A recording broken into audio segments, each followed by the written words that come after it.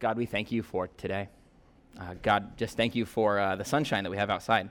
Just the incredible, just the incredible beauty that we get to see even more clearly on days like this. God, we're just thankful for that, and thankful for the joy it brings for us and for all the people that we get to be around. So we're just thankful for that today. Most of all, though, God, we're just thankful for our opportunity to gather here. We're going to pray for our time today. Pray for everyone who is here today. God, we just thank you for that. We thank you for the kids and just pray that you would be with them and that you would bless their time back there as they also get to dive into your word and get to know and see you more each and every Sunday as we gather, God. But be with us here today. Help us to see so clearly who you are through your word, God. God, I pray that you would move me out of the way and let you be the one who speaks to us today. Speak to our hearts and our minds. Help us to know you and see you, God. Help us to really think about and see who you are in the way that we get to not just know of you and know who you are and know what you've done, God, but we get to know you in a real relational way, God, that we get to be in Christ, that we get to be a people that are rooted in Christ and get to walk through life with you, God, through the way that you work in us as we walk in you, as we are filled in you, God. We are so thankful for your spirit and your presence, God. Pray that that would be the one that would speak to our hearts and our minds today. Be with us, speak to us, help us to see you and know you more. In Jesus' name, amen. Amen. Awesome. Seeing if this goes up more. It doesn't. Cool. So Colossians 2, 8 through 10, I'm going to read verse 8 again. It says, "See to it that no one takes you captive by philosophy and empty deceit, according to human tradition, according to the elemental spirits of the world, and not according to Christ." So right here in this letter, in this part of the letter, I should say, in this section, Paul starts off with a warning. In our language, the English Standard Version that we're looking at today, it starts with saying, "See to it." Other translations, though, would use language like beware, take heed, be careful. This is very much a warning to the reader and a warning to us. And I've taken it as kind of a personal thing when I'm reading the Bible. If there's like a warning or a command, like I take note of those things. If God is warning you about something, I would say take note of that. So it's important for us to realize this and see that God is warning us of something. And we should definitely take note of that. It goes on to say that we should beware not to be taken captive by philosophy or empty deceit, which accords to human tradition and elemental spirits of the world. Paul is kind of pretty straightforward right here. We see when he says not to be taken captive, and he says philosophy, which is kind of like, oh, what is that? And then he kind of likens it with the "and" there and says empty deceit. So when he says deceit and empty, I think he kind of straightforward lets us know what he thinks of and how he likens this philosophy, is that it's something to be warned of, and that these were all in accordance to human tradition and elemental spirits. And to kind of be honest, when reading this passage this week and looking through it, there are a lot of different thoughts about what these things mean, about what philosophy he might be talking about what empty deceit was going on in this time, what are the traditions, what are the elemental spirits. And like all commentators, some people like to think about every possible scenario. Some people are like, this is exactly what it has to mean. And I'll give some kind of overview of what this kind of looked like and what they were saying there. And then kind of see how we can take some of these things and understand it, but how we can also see kind of the bigger picture, because I don't think we have to get caught up in this, but I think it does give us some good context. So as an overview, some people say that this was all philosophy in general, that the idea of philosophy is something that's just separate from God, and that if you have a philosophy, then you're trying to find a way on life on your own or something like that. Well, others are saying that maybe this is a very specific philosophy that addressed maybe pagan type of living, Gnostic type of living, kind of just a certain philosophy that was going around the people that time. And then in accordance to that, that these philosophies, whatever type of philosophy it was, were being kind of human tradition, was really just these getting passed down and shared and being spread throughout the people. And then the thought there really is just that these traditions were just really the spreading of these teachings and ideas and these concepts. And then it goes on and says elemental spirits. And this one is one where there's a lot of different thoughts about what this can mean. Some people think these are real spiritual forces that were trying to pull people into a certain way of living or thinking.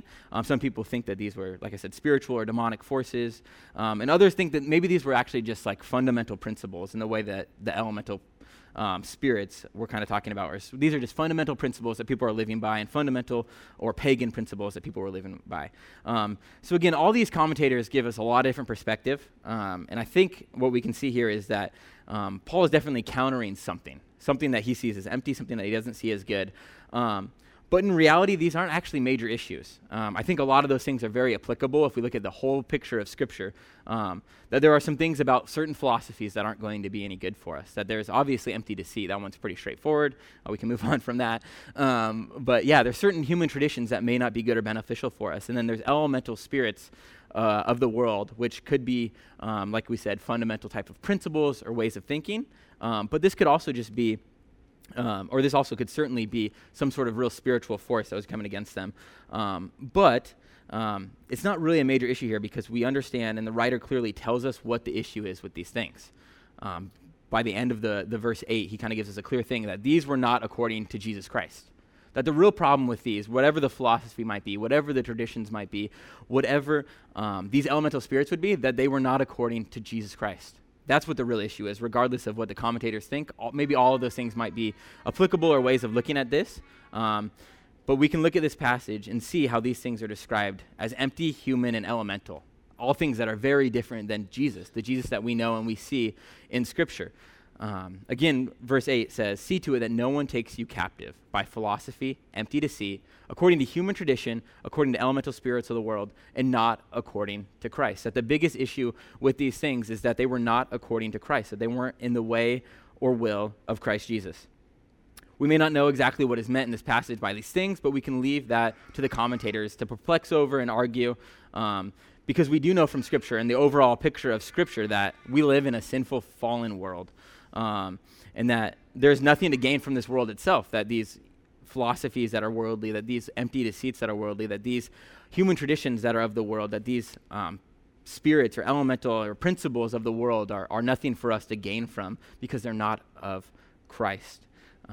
John 10:10 kind of says, John 10:10 is Jesus speaking, and he proclaims that the enemy has come to steal, kill, and destroy. Again, a lot of different thoughts on exactly what's being addressed here, but we know from the overview and the entire picture of Scripture that we have and the teachings of Jesus and the teachings we have from God in the Scripture, that there's a real spiritual force that seeks for us to be separated from Christ for all of eternity. And he uses things like, yes, spirits, and uses things like this very world to take us from that. And the whole issue and the root again of this warning is that these are things that are not of Christ Jesus. And that's a warning to us, is that there are things of this world and that there are spirits that want to pull us away from Christ Jesus and want us to be so rooted in and so built up, or so surrounded by things of this world that are not of Jesus. Philosophy is not inherently bad, but philosophy apart from Christ is foolishness. Traditions aren't inherently bad, but with no meaning or purpose, they're empty. Our reality is that we know emptiness all too well. Jeremiah 17:9 says, "The heart is deceitful above all things and desperately sick. Who can understand it?" We've all sinned and fallen short of the glory of God. And in our sin and in this world, we can so easily get caught up looking to this world and things other than Christ to fill us and to satisfy us and to find a way as we walk through this life. And Paul here warns us for such things. For anything short of Christ will leave us empty. It won't fulfill us. It won't satisfy us. But verse 9 transitions into a very beautiful verse that shows us the fullness of God, the fullness of Christ and who he is.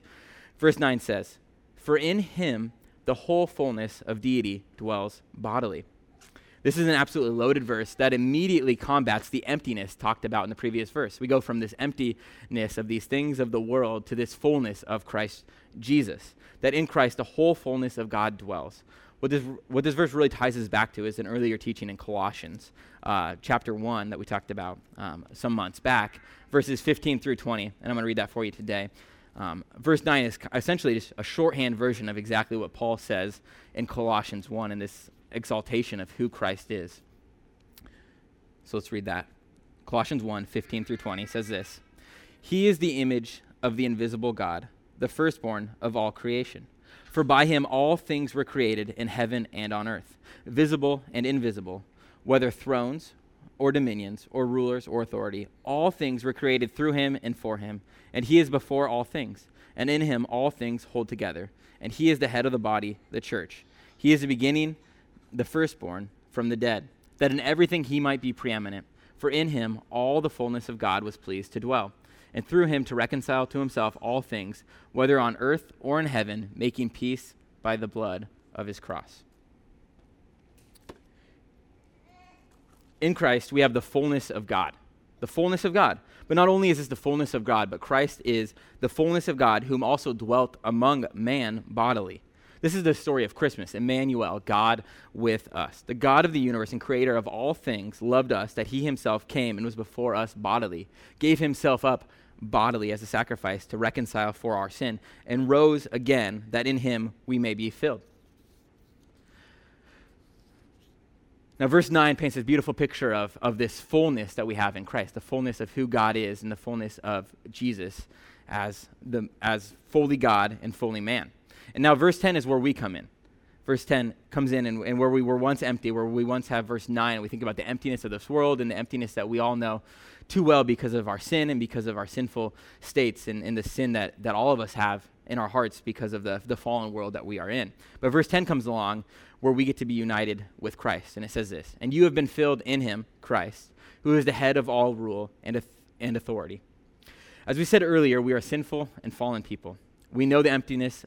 We know what emptiness is, and when left to our own devices, we are empty. On our own, we have no way of fulfilling ourselves, no way of filling ourselves up, no way of finding a true purpose or calling in this life. It all leads to emptiness.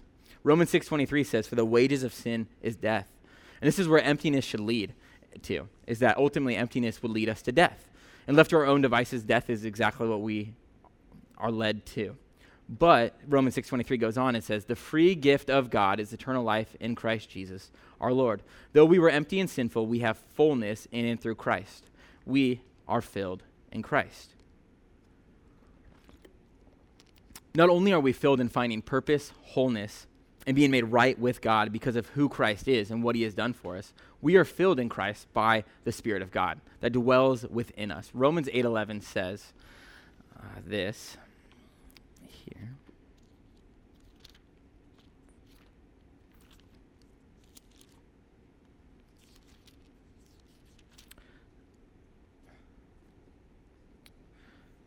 Romans 8:11, talking about being filled in the Spirit, says this, "If the Spirit of him who rose Jesus from the dead dwells in you, he who raised Christ Jesus from the dead will also give life to your mortal bodies through his Spirit who dwells in you." That the wages of sin were death, and that we were empty, and that we on our own were headed to death. But the Spirit of God who raised Jesus from the dead dwells within us, that the same Spirit that gave Jesus life is within us and gives us life. The same Spirit that rose Jesus from the dead fills those that are in Christ, that those who are in Christ Jesus are filled by the Spirit of God. Over the last few weeks, we talked about walking in Christ. And last week, we talked about John 15, which talks about Christ as the vine and us as the branches. The idea of walking in Christ is completely caught up and tied to being filled in Christ as we continue in Colossians. John 15, which we looked at last week, in 15:5 says this, "I am the vine, you are the branches. Whoever abides in me and I in him, he it is that bears much fruit. For apart from me, you can do nothing." And again, we talked about this idea of abiding in Jesus and that he is the vine and we are the branches, and the work that he does in us as we walk in him, we talked about last week in John 15. And 1 John 4:18 kind of dives deeper into this idea of abiding. It says this in 1 John 4:18, "By this we know that we abide in him and he in us, because he has given us of his Spirit." That we know that we abide in him and that we walk in him because we have been filled by the Spirit of God, that we get to walk in and be filled in Christ, that we get to walk in this Spirit that has filled us, and the same Spirit that rose Jesus from the dead fills those that are in Christ. We on our own were empty and bankrupt, like we said, but now have been filled in Christ. Verse 10 ends by giving us the case for why we, who once were empty and hopeless, can find fullness in Christ. It ends in verse 10 this way, for saying that, "For he is the head of all rule and authority." That if we were empty and we needed some way to be filled, then we needed someone who would be able to do that. And Christ presents himself as fully God and fully man, as we see in verse 9, and as we see broken down even further in that first, in Colossians 1 passage, 15 through 20, that for he is the head of all rule and authority, that he has the power, that he has the authority, that he as the creator of all things, the designer and the ultimate authority of this universe, is that we can be filled in him and united to him, the one who has all head, all rule, and all authority, the head of all rule and authority, is really uniting us to him and what we were made for as people who were created in the image of God. I think this quote by St. Augustine gives us a beautiful picture of exactly what we were created for and what Paul is getting at here. St. Augustine said this, You have made us for yourself, O Lord, and our hearts are restless until they rest in you. Ecclesiastes 3:11 says that God, when he created us, put eternity in our hearts, that God has set eternity in the heart of man. Fullness in Christ is what we've been created for, that we may know God and walk in Christ by whom we have been filled.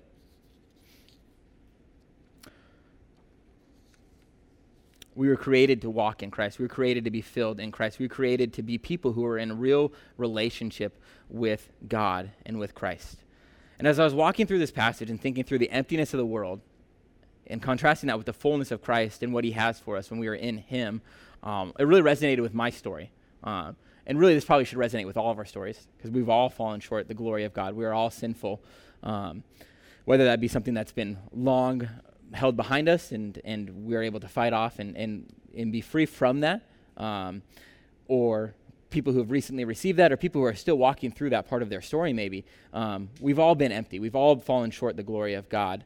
But we are all united and brought in by the fullness of Christ. It has continually resonated, like I said, with my story. And I just want to share some of that with you guys today about what God has done in my life, and the way that this looked for me, and the way that he transformed me from someone who was completely empty to someone who was full, in a fullness that I couldn't find anywhere else. I grew up in a home where we went to church for the first few years of my life, but not really anything I can remember. When I was about 5 years old, my parents got divorced.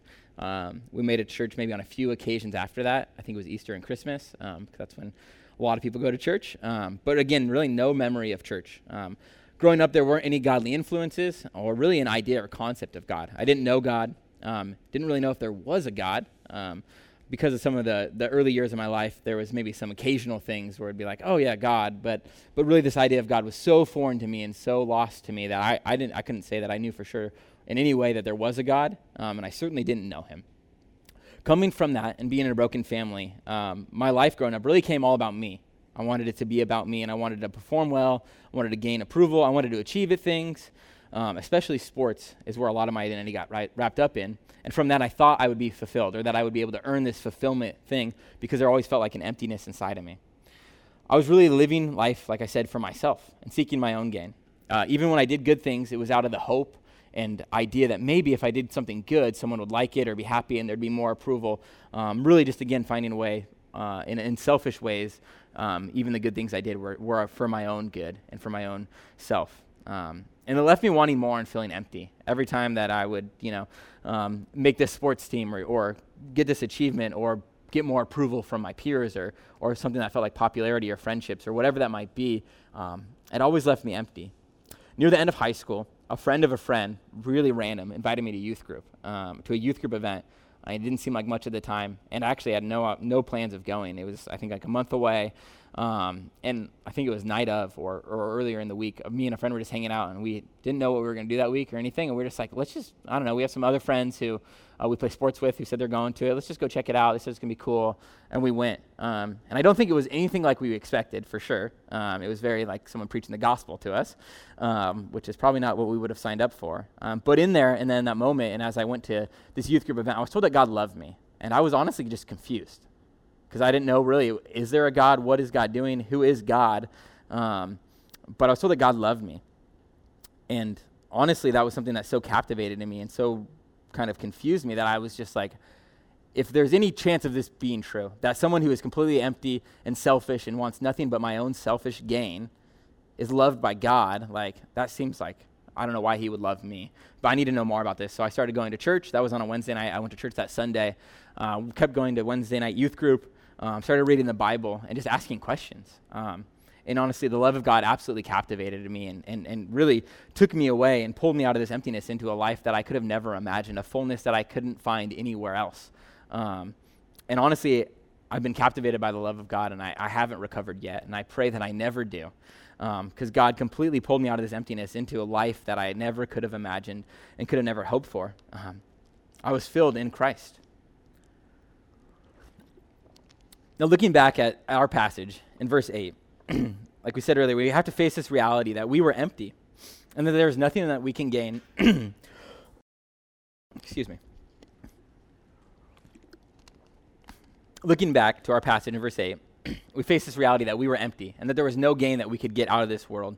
That there's nothing in this world that will satisfy us, nothing in this world that will fill us, nothing in this world that's good enough. And I can say from my story that I thought that maybe there was something way that I could earn this or find this. And I'm sure a lot of you guys have similar stories or backgrounds or moments in your life where you tried to find or fill your life with something that always left you feeling short or empty. Yet verse 9 shows us exactly what fullness is, as it tells us about Christ, who as a man was the full deity of God. And through his life, death, and resurrection were made new. And then verse 10 declaring this union that we have with Christ and in Christ, being filled in Christ. That through Christ we are delivered and rescued from emptiness and find a fullness that we could never have by any other means. That through Christ and his great love for us, we find, again, this fullness that we could never achieve on our own. What I find interesting about verse 8 is that when it talks about being taken captive, it says not to be held captive in accordance to human tradition and elemental spirits, and not according to Christ. Paul doesn't blatantly contrast captivity, but he rather blatantly contrasts being held captive by things of this world and things not of Christ. Captivity in Christ, though, is to be totally encompassed, overwhelmed, and filled by who he is and what he has done for us. This is finding and living in fullness. My story was exactly this, that I was captive to this world, that I was captive to this idea that I could achieve or manufacture or become or find this type of fulfillment or satisfaction that I could never achieve. But after being held captive by this world, when Christ became known to me, I found my hope in life in him. I was held captive and captivated by the love of God that absolutely captured my life from this world to a life in him and a life filled in him. 2 Corinthians 10, 3-6, I think paints a good picture of this.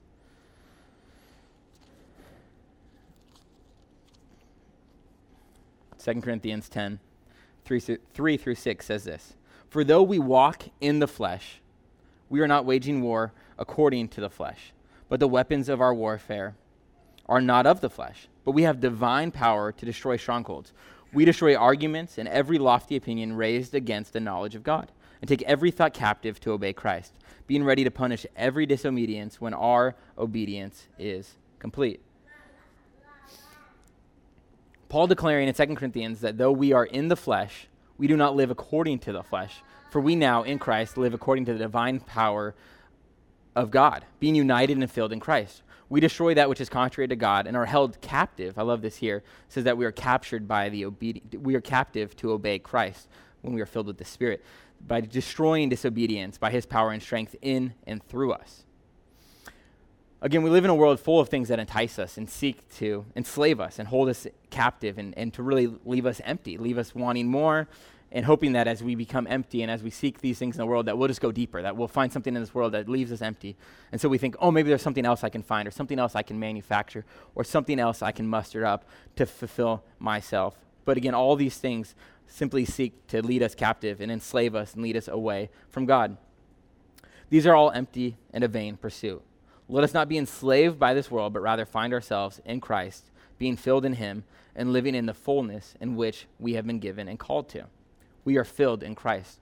Only in Christ can we find this fullness, this true life, and this life that is a life unlike anything else we could achieve in this world. That, yes, there's emptiness. Yes, we face a sinful, fallen world that we live in and among us, that we face trials and tribulations, that we face things of this world every single day. And that we have a world that wants to take us captive. And we have a real enemy that wants to take us captive.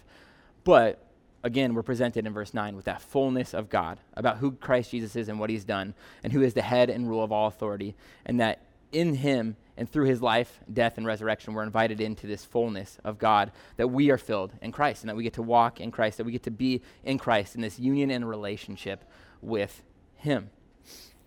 John 10:10, which I spoke to earlier, and I only read the first half of the verse, is this emptiness that we talked about, that the enemy has come to steal, kill, and destroy, that there's a real spiritual enemy who wants to steal, kill, and destroy and take us away from a life with God. That done, like I said, spiritually, and that being done by helping us and leading us into falling into things of this world. But John 10:10 doesn't end there. It goes on, and Jesus declares at the end of that verse to say, "I have come to give you life, and life abundantly." Other translations to say, "I have come to give you life, and life to the full," or life in the fullness. This saying that we are filled only in a life that is in Christ, that there is a real enemy, steal, kill, and destroy is what he seeks to do, but we have Jesus who comes to give us life and to fill us. In a moment, we're going to have time to once again sing and proclaim who Jesus is and who we are filled in. But as we end our time together, I want us to think about being filled in Christ. We're going to have communion in a moment. And communion often is a lot about thinking about what Christ has done, about what Christ has done and what he's done in us and what he saved us from, what he's led us from. And absolutely think about that and resonate on those things as we take communion in a moment. But again, as we take communion, yes, we are recognizing the death of Jesus and the fact that is and the historic event that changes all of our lives that is. But at the same time, we're taking communion, we get to remember what Christ has done for us and what Christ is in us. That Christ did not remain dead, that Christ is very much alive, and that he is at work in us by his Spirit, that we are filled in him, and that in this communion moment, we get to also partake in the union that we have with him, being filled in him and who he is. As we close, I want to do so by going to the book of Hebrews, actually. There's a benediction at the end of Hebrews, verses 13, 20 through 21. And I think this is a great passage about what we have in Christ, who is at work in us and through us. Again, Hebrews 13, verse 20 through 21 says this. Now may the God of peace, who brought again from the dead our Lord Jesus, the great shepherd of sheep, by the blood of the eternal covenant, equip you with everything good, that you may do his will, working in us that which is pleasing in his sight, through Jesus Christ. To him be glory forever and ever. Amen. The writer in Hebrews just closes with this incredible benediction to kind of wrap up all his thoughts in that book by simply declaring the peace that we have because of who God is, and that we have this God who, by his blood, has saved us and now is equipping us for every good work as he fills us and is working in us through Christ Jesus. And that's exactly what we have when we are filled in Christ, is a God who is with us and in us in a relationship and in a spirit that walks through life with us, that walks through this world where there's trial and tribulation, but we can take heart because the one who is with us and in us has overcome the world, as it says in John 16. We get to celebrate that and get to walk in this union with Christ because we are filled in Christ. Let's pray. God, we thank you. God, we thank you for your word and your promises and your faithfulness. God, I just pray that you would just continue to speak to our hearts, God, that your spirit that is at work in us and through us, God, would fill us, God, that we still live in a sinful, fallen world, and that we still face trials and tribulation and temptation, God. Temptation that you, even as a God who came and dwelt as Jesus bodily, God, faced and overcame, and we're not tempted, God, that can, in our relationship with you, in our union with you, can relate to us in this very life that we live in the flesh, God. But we don't live in the flesh anymore because of your Spirit, God. God, we pray for strength by your Spirit, God, to fix our eyes on you, that we might see you and know you and walk with you and walk in you and be filled in Christ, God.